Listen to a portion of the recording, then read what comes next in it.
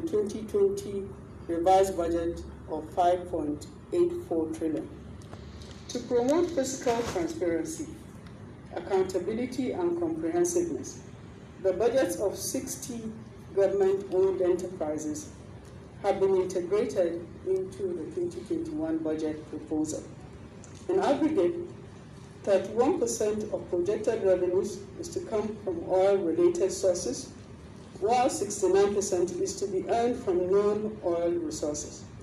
Overall, the size of the budget has been constrained, of course, by low revenues. So the table just shows a summary of the revenues. And at slide 22, an overview of the expenditure framework. The 2021 federal government expenditure including the 60 government-owned enterprises and also including project-tied loans, is projected to be 13.08 trillion naira. This is 21% higher than the revised budget 2020. The recurrent non-debt spending estimate is put at 5.93 trillion, and this is 43.19% of the total expenditure, and also 14.32% higher than the 2020 revised budget estimate. This increase is a reflection in the increase of salaries and pensions. The aggregate capital expenditure is proposed at 3.85 trillion. This is 29.43% of the total expenditure. I'm happy to report that we are near the 30% that was committed by this government in the ERGP. This 3.85 trillion is 43.4% higher than the 2020 revised budget, inclusive of capital component of statutory transfers, government-owned enterprises capital, as well as project-tied loans and expenditures. At 3.12 trillion, debt service is 23.88% of the total expenditure. And this is 16.63% higher than the 2020 revised budget. Provisions to retire maturing bonds to local contractors, suppliers of 220 billion has been made in the budget, and this represents 1.68% of the total expenditure.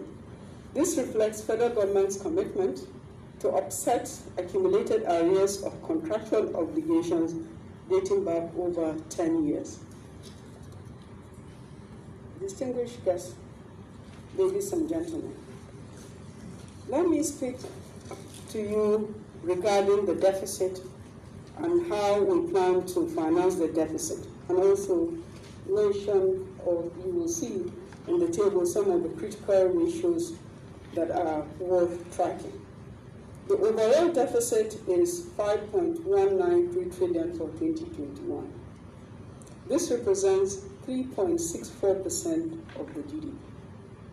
The Fiscal Responsibility Act has a provision that requires that the deficit should be at 3%. But the same act also has a provision that says, under unusual circumstances, the President, with the understanding of the National Assembly, can have a deficit that is higher than that 3%. So this is still in conformity with the Fiscal Responsibility Act. The budget deficit is to be financed mainly by borrowings, 50% domestic, 50% foreign. We also have a component of multilateral loans that will be drawn down and bilateral loans that will be drawn down during the year 2021.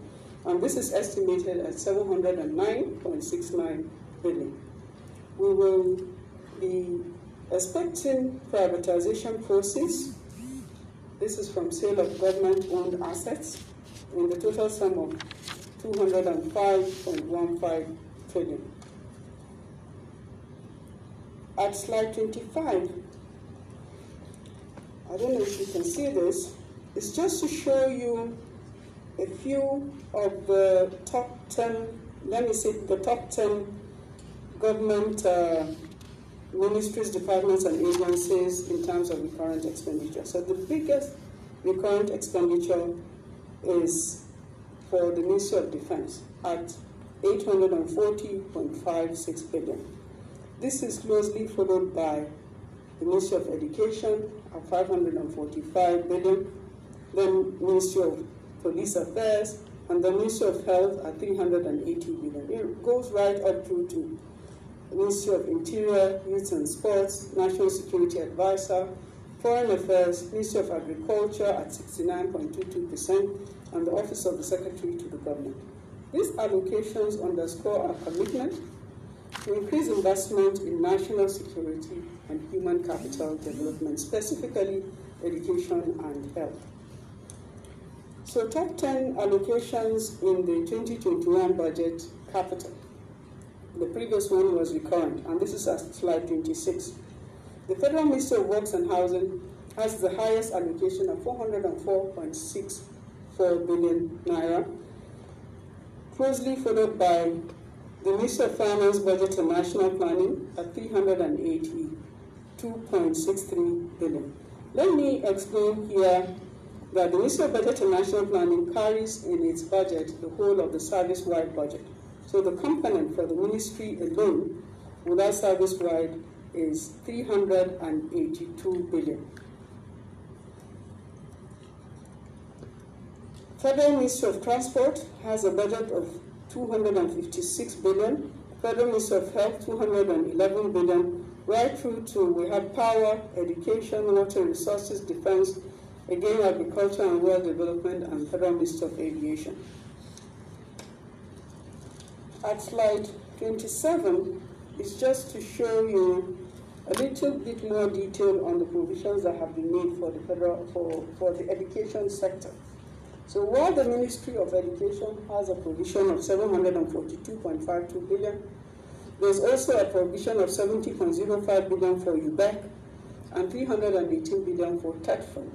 The total of this three put together is 1.13 trillion, and this represents 8.64% of the federal government budget.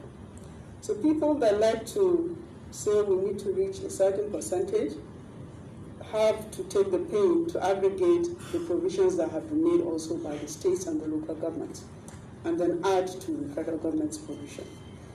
For the Ministry of Health, at slide 28, is an aggregate provision of 632.70 billion, which represents 4.84%. And this includes the provision to the main ministry, 45 billion made for immunization, 5.5 billion that is provided as counterpart funding required for us to access some medical benefits from the Global Fund, and also the transfer to the Basic Health Care Provision Fund of 1% of the CRF at 35.03 billion.